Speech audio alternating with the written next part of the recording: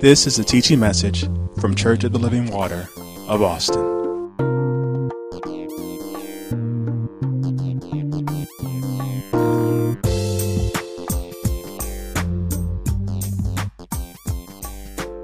Now, if you're going to turn anywhere, we're probably going to start in Ephesians chapter 5. Now, as we have been talking this is the third week, but as we've been talking the previous 2 weeks, we are ministering to the married. And the idea is that we want you to understand and know the qualities of a godly marriage, of a good marriage. Now, the idea here is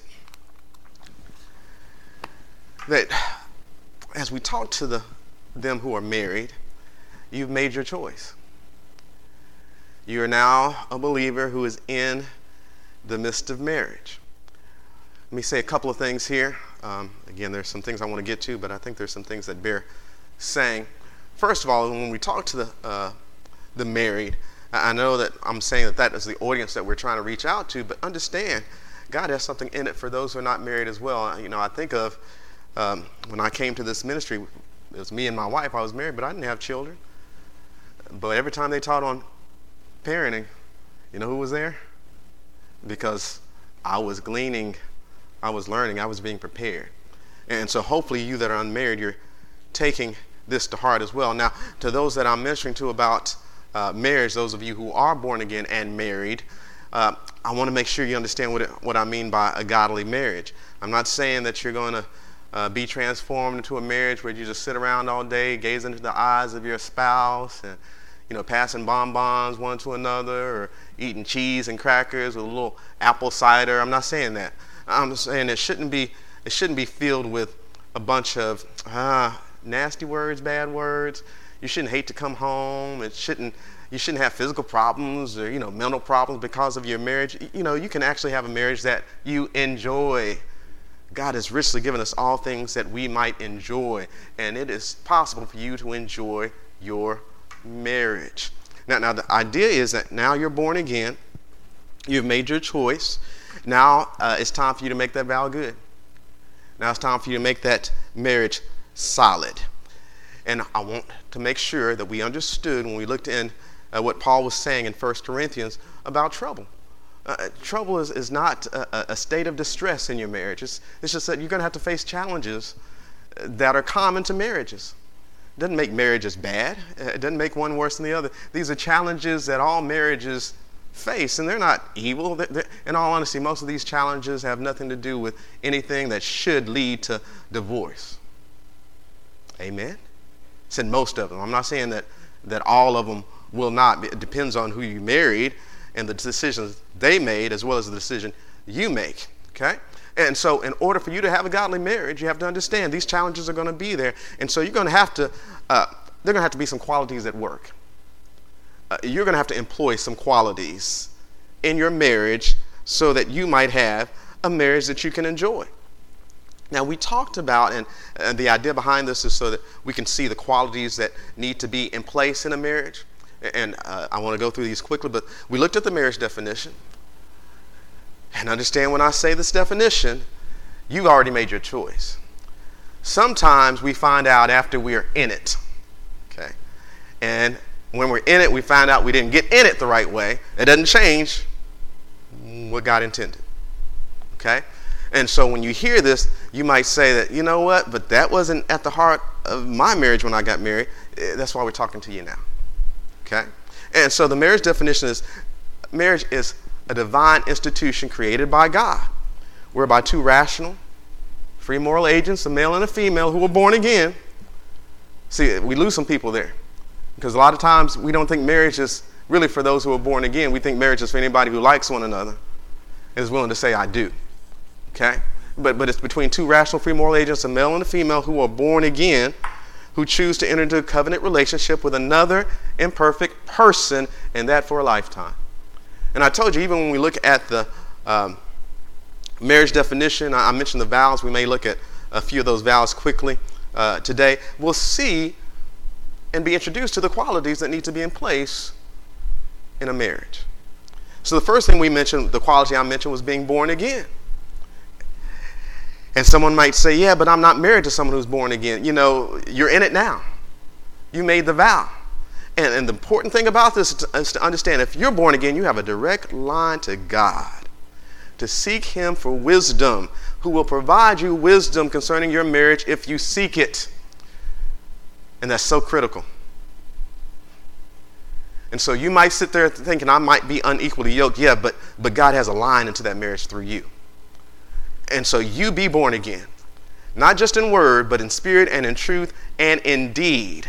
And you seek God. Seek God includes prayer, but it also includes abiding by every word that proceeds out the mouth of God. So that's quality has to be in place. Then we said you need to be covenant-minded. Covenant-minded. Remember, benefits are bound through the covenant. And so what you did is you have covenanted yourself. So you are going to give your spouse the benefits of your qualities. That's what you covenanted yourself to do. Again, get out the mindset of taking. Be in the mindset of giving. You're in this covenant, and now you're going to give the benefits of your qualities to who you've covenanted yourself with.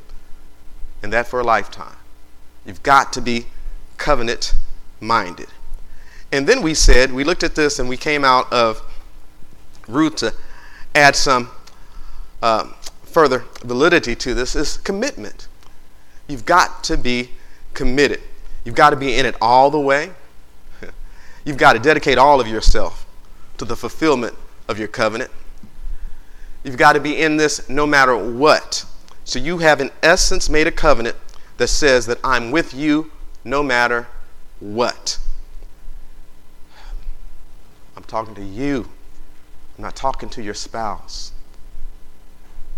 You have to do your part. I will say this. If you don't do your part, you will not have a good marriage. Yeah, but they're not doing their part. It doesn't matter. If you don't do yours, it won't be good. So you've made a covenant that says that you're with them no matter what. And all this is in reason.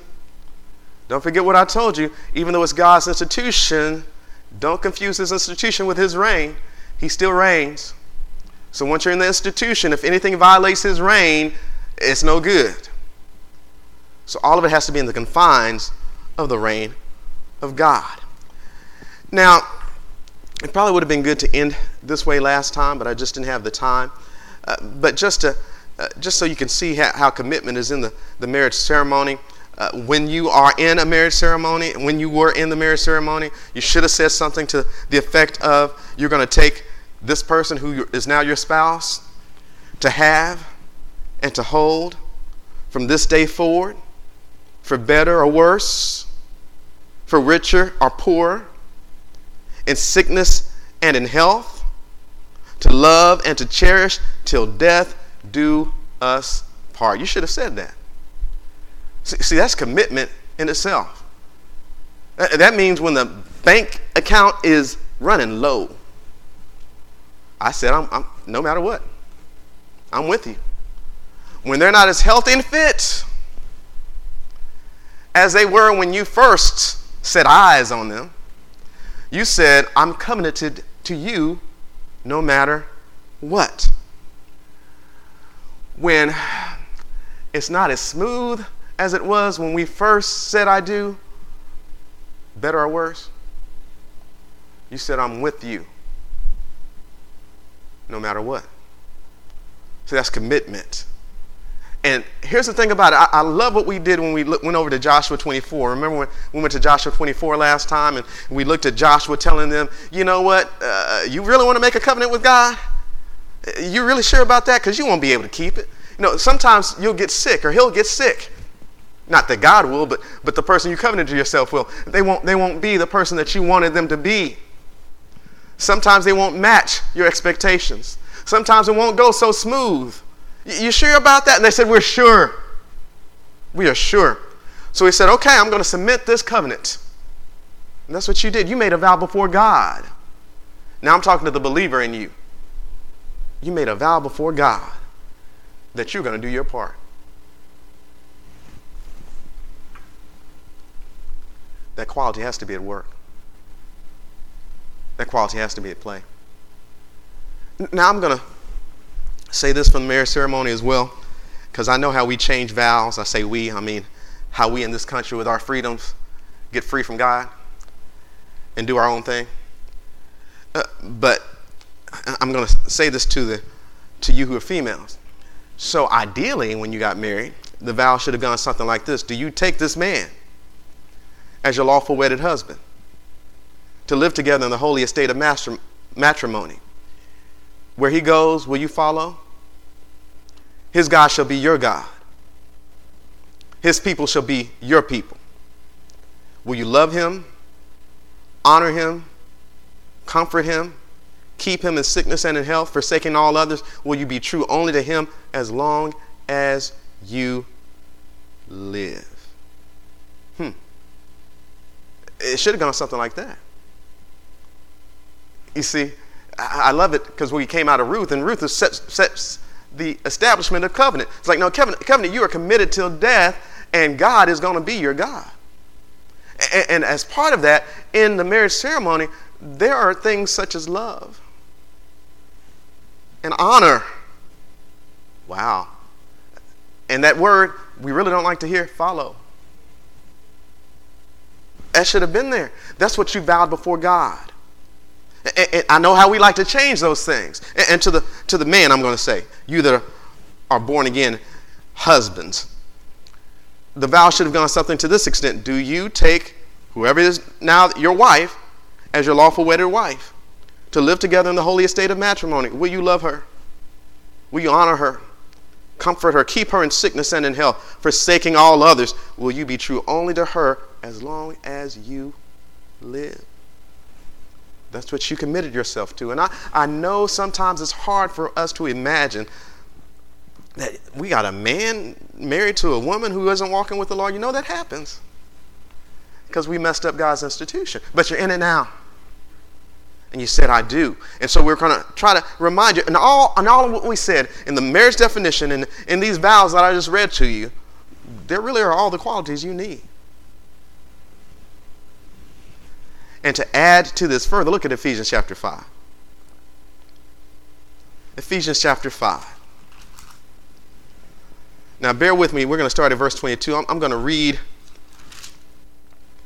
to the end, and then we're going to come back and solidify these things, okay? Ephesians 5, verse 22.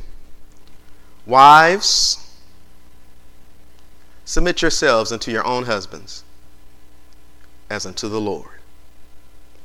Hallelujah. Glory to your name. Sometimes you just can't get past three little words. Wives, submit yourselves unto your own husbands, as unto the Lord. I love it, because what do we say at the beginning of this? Own your spouse. Because they are your own and nobody else's. So wives, submit yourselves unto your own husbands as unto the Lord. For the husband is the head of the wife, even as Christ is the head of the church, and he is the Savior of the body. Wow. Can I say it this way? You know, some of these things I want to come back to, but I got to say it this way. When it says, wives, submit yourselves to your own husbands as unto the Lord, I like that a lot of times we look at this and we think of position. And position is critical here, but also critical here is purpose. They're in that position for a purpose.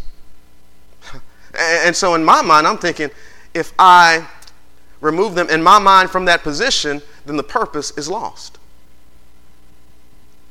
So if I'm a wife who refuses to submit to that position, then I am missing out on the why. Amen. And if I am the man who says, no, I don't have to do it God's way, and she can do what she wants to do, and I'm not going to say anything about anything she does, then I'm going to miss out on the why. The purpose is not going to be fulfilled. So wives, submit yourselves unto your own husbands as unto the Lord. For the husband is the head of the wife, even as Christ is the head of the church, and he is the Savior of the body. That's position. Why? The position is head, but the why is Savior of the body. Amen. Hallelujah. See, the benefits are in the covenant when you keep the covenant. So there's headship, there's order, but there are benefits in keeping the order. For the husband is the head of the wife, even as Christ is the head of the church, and he is the Savior of the body. Therefore, as the church is subject unto Christ, so let the wives be unto their own husbands in everything. Then husbands, love your wives, even as Christ also loved the church and gave himself for it. Why? I like this. God says, now there's a reason behind this, that he might sanctify and cleanse it with the washing of water by the word. Oh, I love that.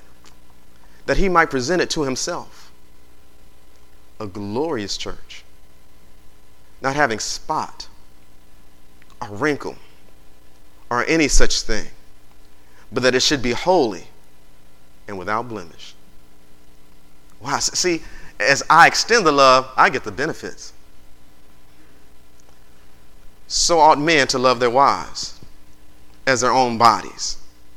He that loveth his wife gets the benefits. He that loves his wife loveth himself. So ought men to love their wives as their own husbands. He that loveth his wife loveth himself. For no man ever yet hated his own flesh, but nourisheth and cherisheth it, even as the Lord the church. For we are members of his body, of his flesh, and of his bones. He owns us. So they're mine. Amen. Doesn't that amaze you? Do we always act as though we're someone he ought to be proud of, saying we're his? What a love. For we are members of his body, of his flesh, and of his bones. Verse 31, for this cause shall a man leave his father and mother, and shall be joined unto his wife, and they two shall be one flesh. This is a great mystery, but I speak concerning Christ and the church. Nevertheless, let every one of you in particular so love his wife, even as himself, and the wife see that she reverence her husband. So there are many qualities here, and we want to go through these qualities. And I'm not going to go through them necessarily in the order that they're given, but they're here. And the first quality I want you to see is love. Look at this in verse 28. So ought men to love their wives as their own bodies. He that loveth his wife loveth himself. Understand this. No marriage covenant is complete without this element. Amen. There's no marriage covenant that's complete without this element. Now, I really don't understand, we're coming up on Christmas time, and I really don't understand necessarily the connection between Joseph and Mary as far as how they got betrothed and the arrangement between their families. I really don't know. And so, inasmuch as it may have been arranged, he loved her. Even before they were actually consummated the marriage, he was minded to put her away privately when she was found to be pregnant. Wow. See, no marriage covenant is complete without this element called love. Now, love means I give you all of me. Now, we heard that in commitment. Love means I give you all of me because love answers why. Love is the because. Love means I give you all of me because I choose you above all others. Amen. I choose you above all others. That's love. This choice to be yours and for you to be mine, it's a choice, means you have the benefit of all of me.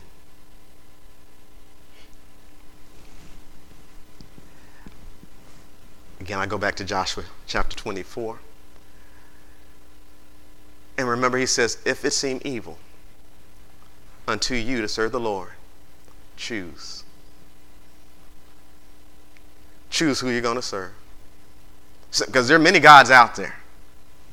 Because now he gets it all straight before he has them enter into covenant. It says, now you got choices. But once you make the choice is sealed. So you said, I choose you above all others. So the choice to be yours and for you to be mine says, I love you so much, you get all of me. That's why. Because I chose you above all. I had options. If nothing else, if no one else was my suitor, I could have stayed alone. But I chose you over being alone.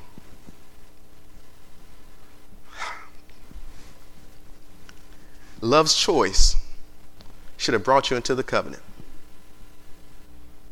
It should have brought you into the covenant. But it's the building of that love that will keep the covenant. You hear me? Love should have gotten you in it. But it's the building of that love that will keep the covenant. So even if you got married and love wasn't at the heart of you getting married, listen to me. Even when you got married, if at the time you got married, you lacked understanding. You lacked knowledge. And I'll be honest, you may have gotten married just because you wanted the sex. And let me tell you, married people learn some things. Even if they don't go to church, they find out that love is not sex after they enter into marriage. Because sex only goes so far. Sex only lasts so long. Then you got to get up and live. Then you got to live together. Then you got to be together. Then you got to get along together. And you find out that sex alone is not going to make you get along. So even if you did not get married and love wasn't at the center, here's my message to you: make it so.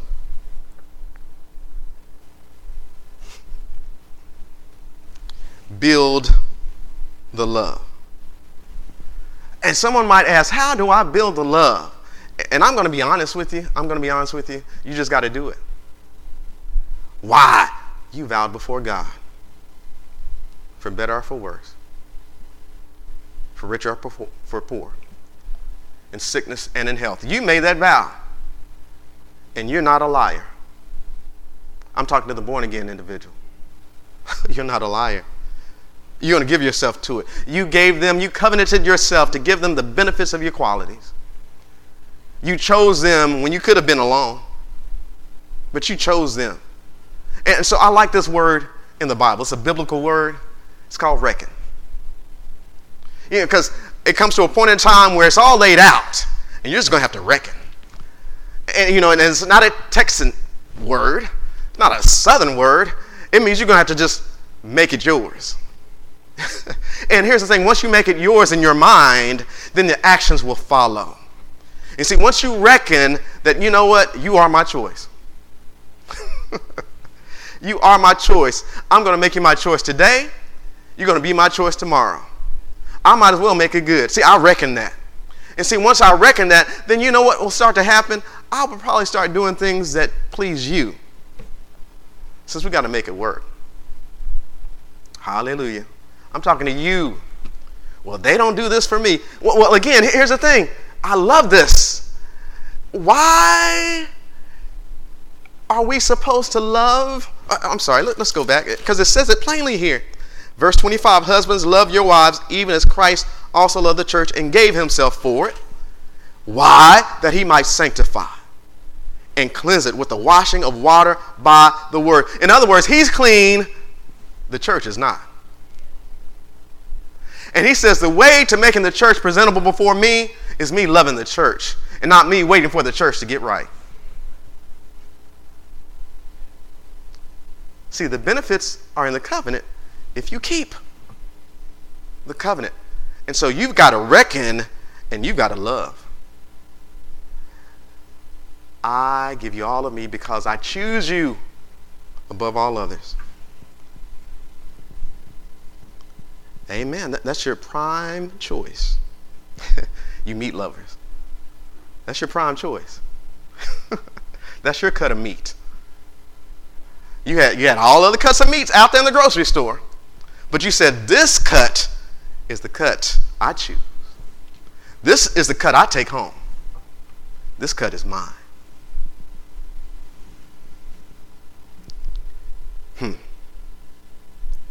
In this relationship between Christ and the church, a lot of things will fail.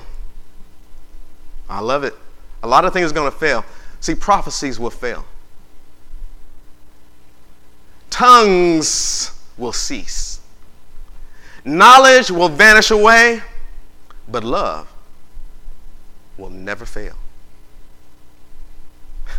See, we're learning from Christ and the church. See, because that's the model we're cut out of in marriage. It is love that is the why behind his mercy towards us. Did you hear that? It's love that's behind the why.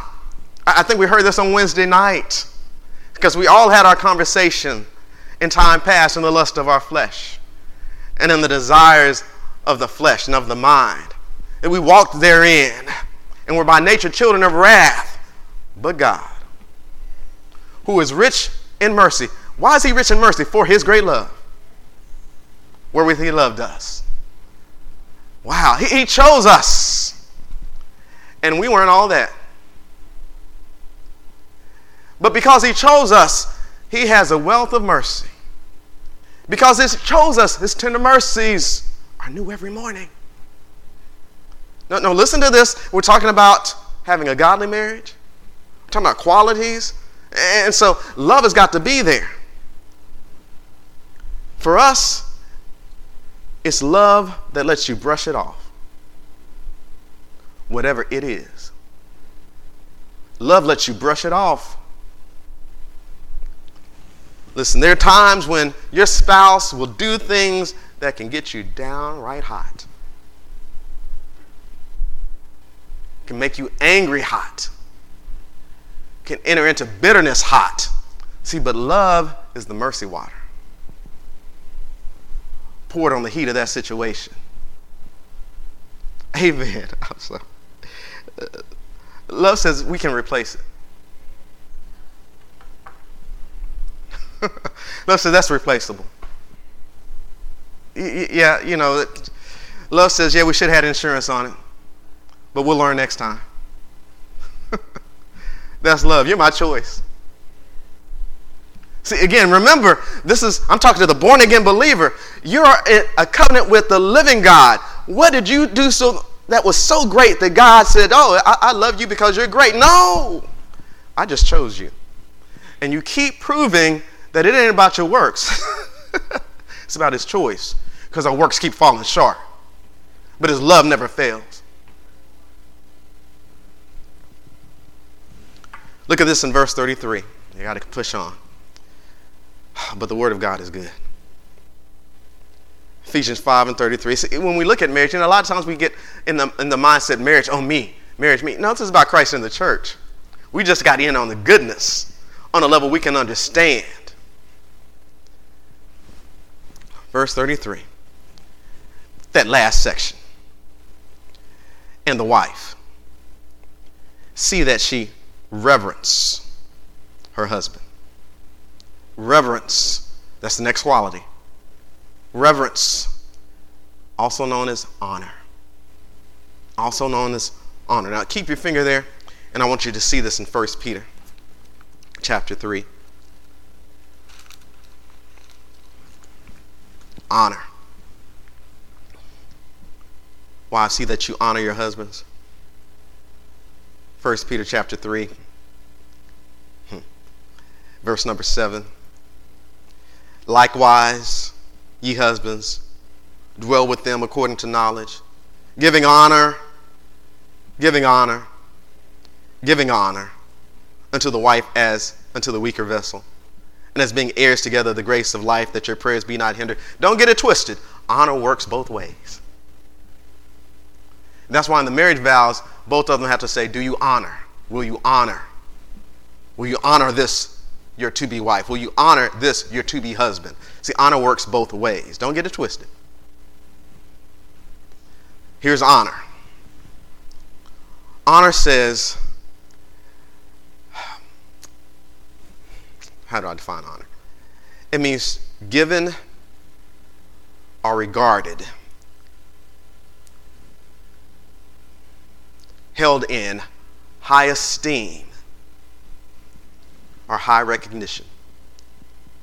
That's honor. Given high esteem or regarded in high esteem. Held in, placed in high esteem. Given high recognition, regarded with high recognition. Held with high recognition. That's honor.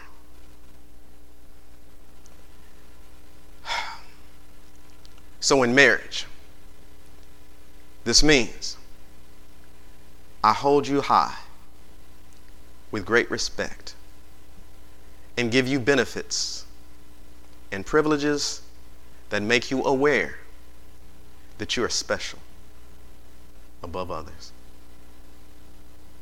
Glory to your name. That's honor. That's honor. It means I hold you high with great respect and give you benefits and privileges that make you aware that you are special above others. See, we are his peculiar people. Peculiar means his own special. His own special. Not just his own, but his own special people. We're honored by our Savior. We're his own special people. Not because we've done good, but because he chose us. And it's hard not to reciprocate when someone loves you that way. Just so hard not to reciprocate. I mean, you do everything wrong, but they treat you so well. They make you feel special. Glory to your name. That's our God. And we're to reflect that in our marriages. So I hold you high with great respect and give you benefits and privileges that make you aware that you are special above others. In other words, everybody doesn't get these benefits and privileges. See, everybody doesn't get my attention. You know, I'll be honest with you. When I come home, I expect attention. Because I think I'm special.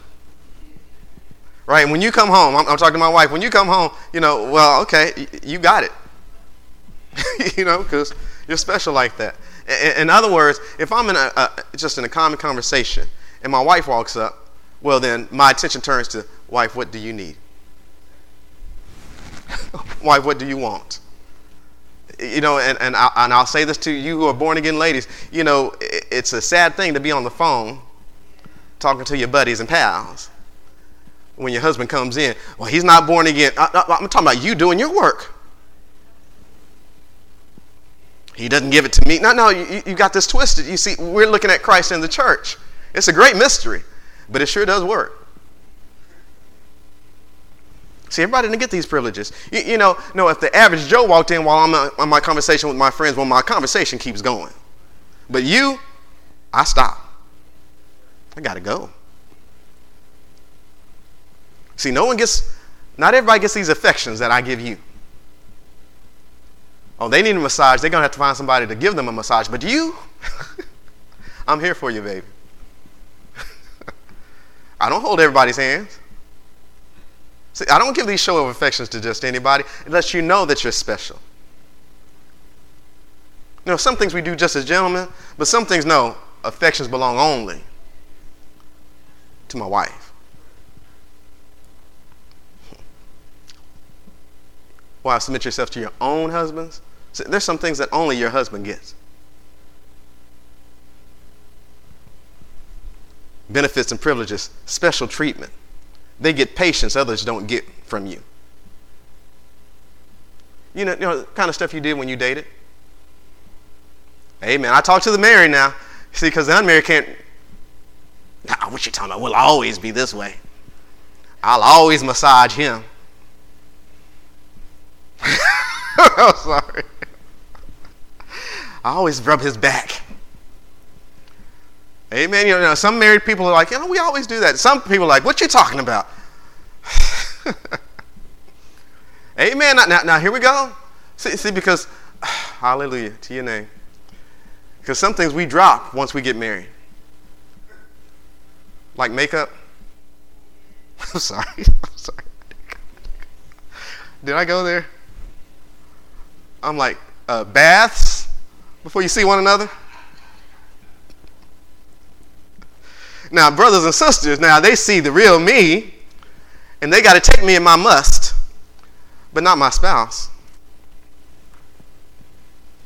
I'm sorry, y'all. It's just real. It's just real. And I'm talking about you. Because you might be sitting up and thinking, yeah, they do that. What do you do? What have you forsaken? But honor. I hold you high with great respect and give you benefits and privileges that make you aware that you are special above others. Special attention, special affection, special treatment, patience that others don't get from me. Look at this in Ephesians chapter 5. Turn back to Ephesians chapter 5.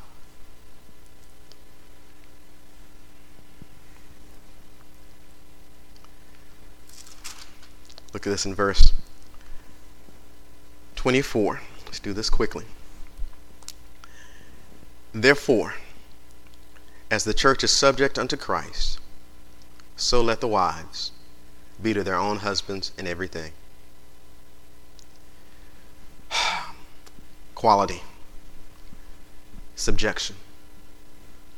It's got to be submission. Subjection, submission, same thing. So here's a quality. You must be submitted. No longer not only is it no longer you and you alone, you now become secondary.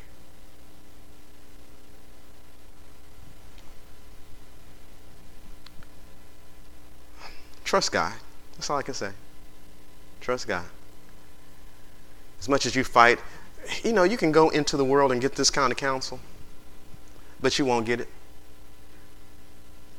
And the counsel you do get from them, you'll find out you need to trust God. Because those counsels will fail. But it's his institution. He knows how it works. He's laid it out before you. And as much as you got into it and didn't understand it, now you're finding out. I thought it was going to be all about me. I thought I was going to be first. No longer is it not only you become secondary. In other words, it's no longer about you. You may have been spoiled as a child, but now you're in God's institution. And whereas before it was all about you, this is why we said at the beginning, you got to grow up. You got to grow up. It's time to grow up. If you're going to make the marriage good. Submission. Understand God being the head of both male and female. All men taking his place under Christ, and the wife taking her place under her husband in the Lord. That's what we mean by submission. Paul says in 1 Corinthians chapter 11, and I would have you to know the head of every man is Christ. And the head of the woman, that would be the wife, is the man. That would be the husband. And the head of Christ, the Son, is God the Father. That's how it works. Here's submission. I want you to understand this about submission. It is a form of honor. It is a high form of honor. Submission says, I esteem you, I honor you by willingly taking a lower position and letting you occupy a higher position. Turn back to 1 Peter chapter 3 while I say that again. I esteem you, I honor you by willingly take a lower position, and I let you occupy a higher position. Oh, did you catch those words? You can't make me. You ain't got that kind of power. So I willingly must take the lower position, and I let you occupy a higher position. See, that's honor. That's a high form of honor. It's not about who's better. Husbands, inasmuch as God has established the line of authority in the household, the family, understand this. She's letting you occupy a higher position. See, to the born-again wives, let them occupy the higher position. It's not about who's better. It's not about who's smarter. It's about how this thing works. See, when you keep the covenants, the benefits come from the covenant. Husbands, born-again husbands, understand, a woman does not need a husband to be whole or to make it. So don't get too comfortable. Don't get too full of yourself. She doesn't need you like that. If you weren't in that position, a good wife could make it. And if you mistreat her, a smart wife will say, I will take that position back. Because I can do bad all by myself, but I'm probably going to do better.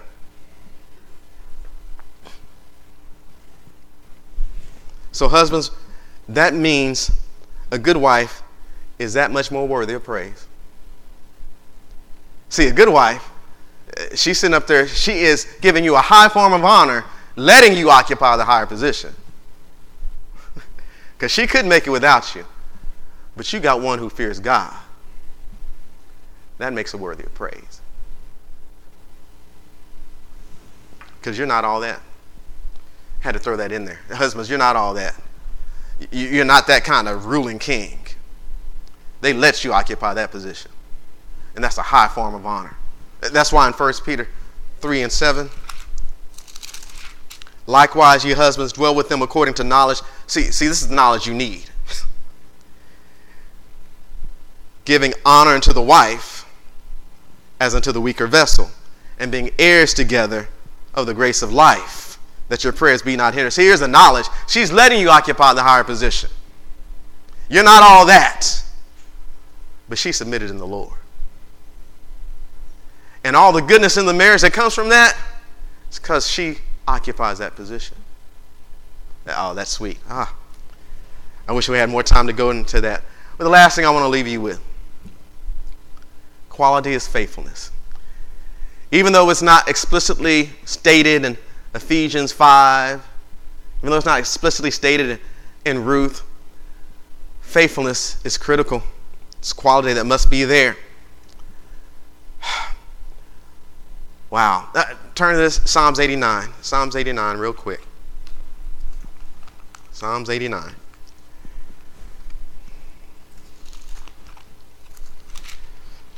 I will say this, Psalms 89. All right, let's read this and then I'll say that.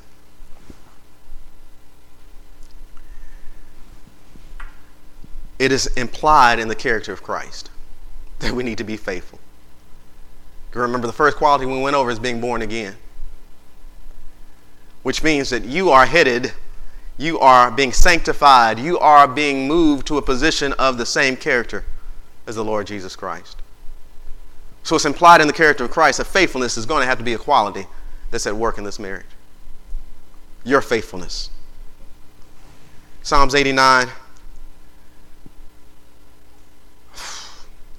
verse, here it is. I don't know why I missed this. Verse 3. Psalms 89, verse 3. God says, I have made a covenant with my chosen. I have sworn unto David my servant. God says, I entered into a covenant. Do you catch what he said?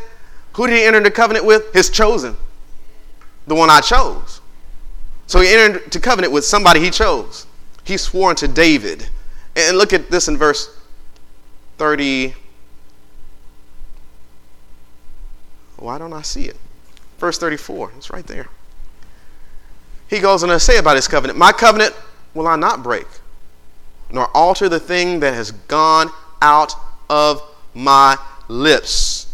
The character of Christ is faithful to the covenant. God said, I made a covenant with somebody I chose. I'm faithful to it.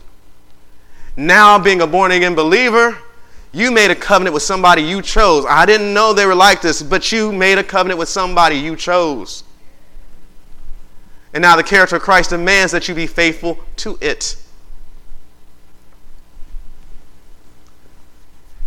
So when I say integrity, I have to finish here. When I say you need to be faithful, what I'm saying is you need to have integrity. That's the plain and simpleness of it. You need to have integrity in your marriage. This is something that we were taught a few Wednesdays ago, and I want to repeat it. A covenant is only as secure as the integrity of the parties involved in the covenant process. It's only as good as the integrity of the parties involved in the covenant process. So again, I tell you, if you don't do your part, if you don't do what is required of you, if you're not the one with integrity, there is no hope for the marriage. But let me say this again. Challenges are there in every marriage. You might think you don't have a good marriage. You might think somebody else has a good marriage, but I guarantee you, you have challenges in common. The difference is what qualities are at work, what qualities are in place. I'm out of time. I thank you for your attention. Hear the word of God.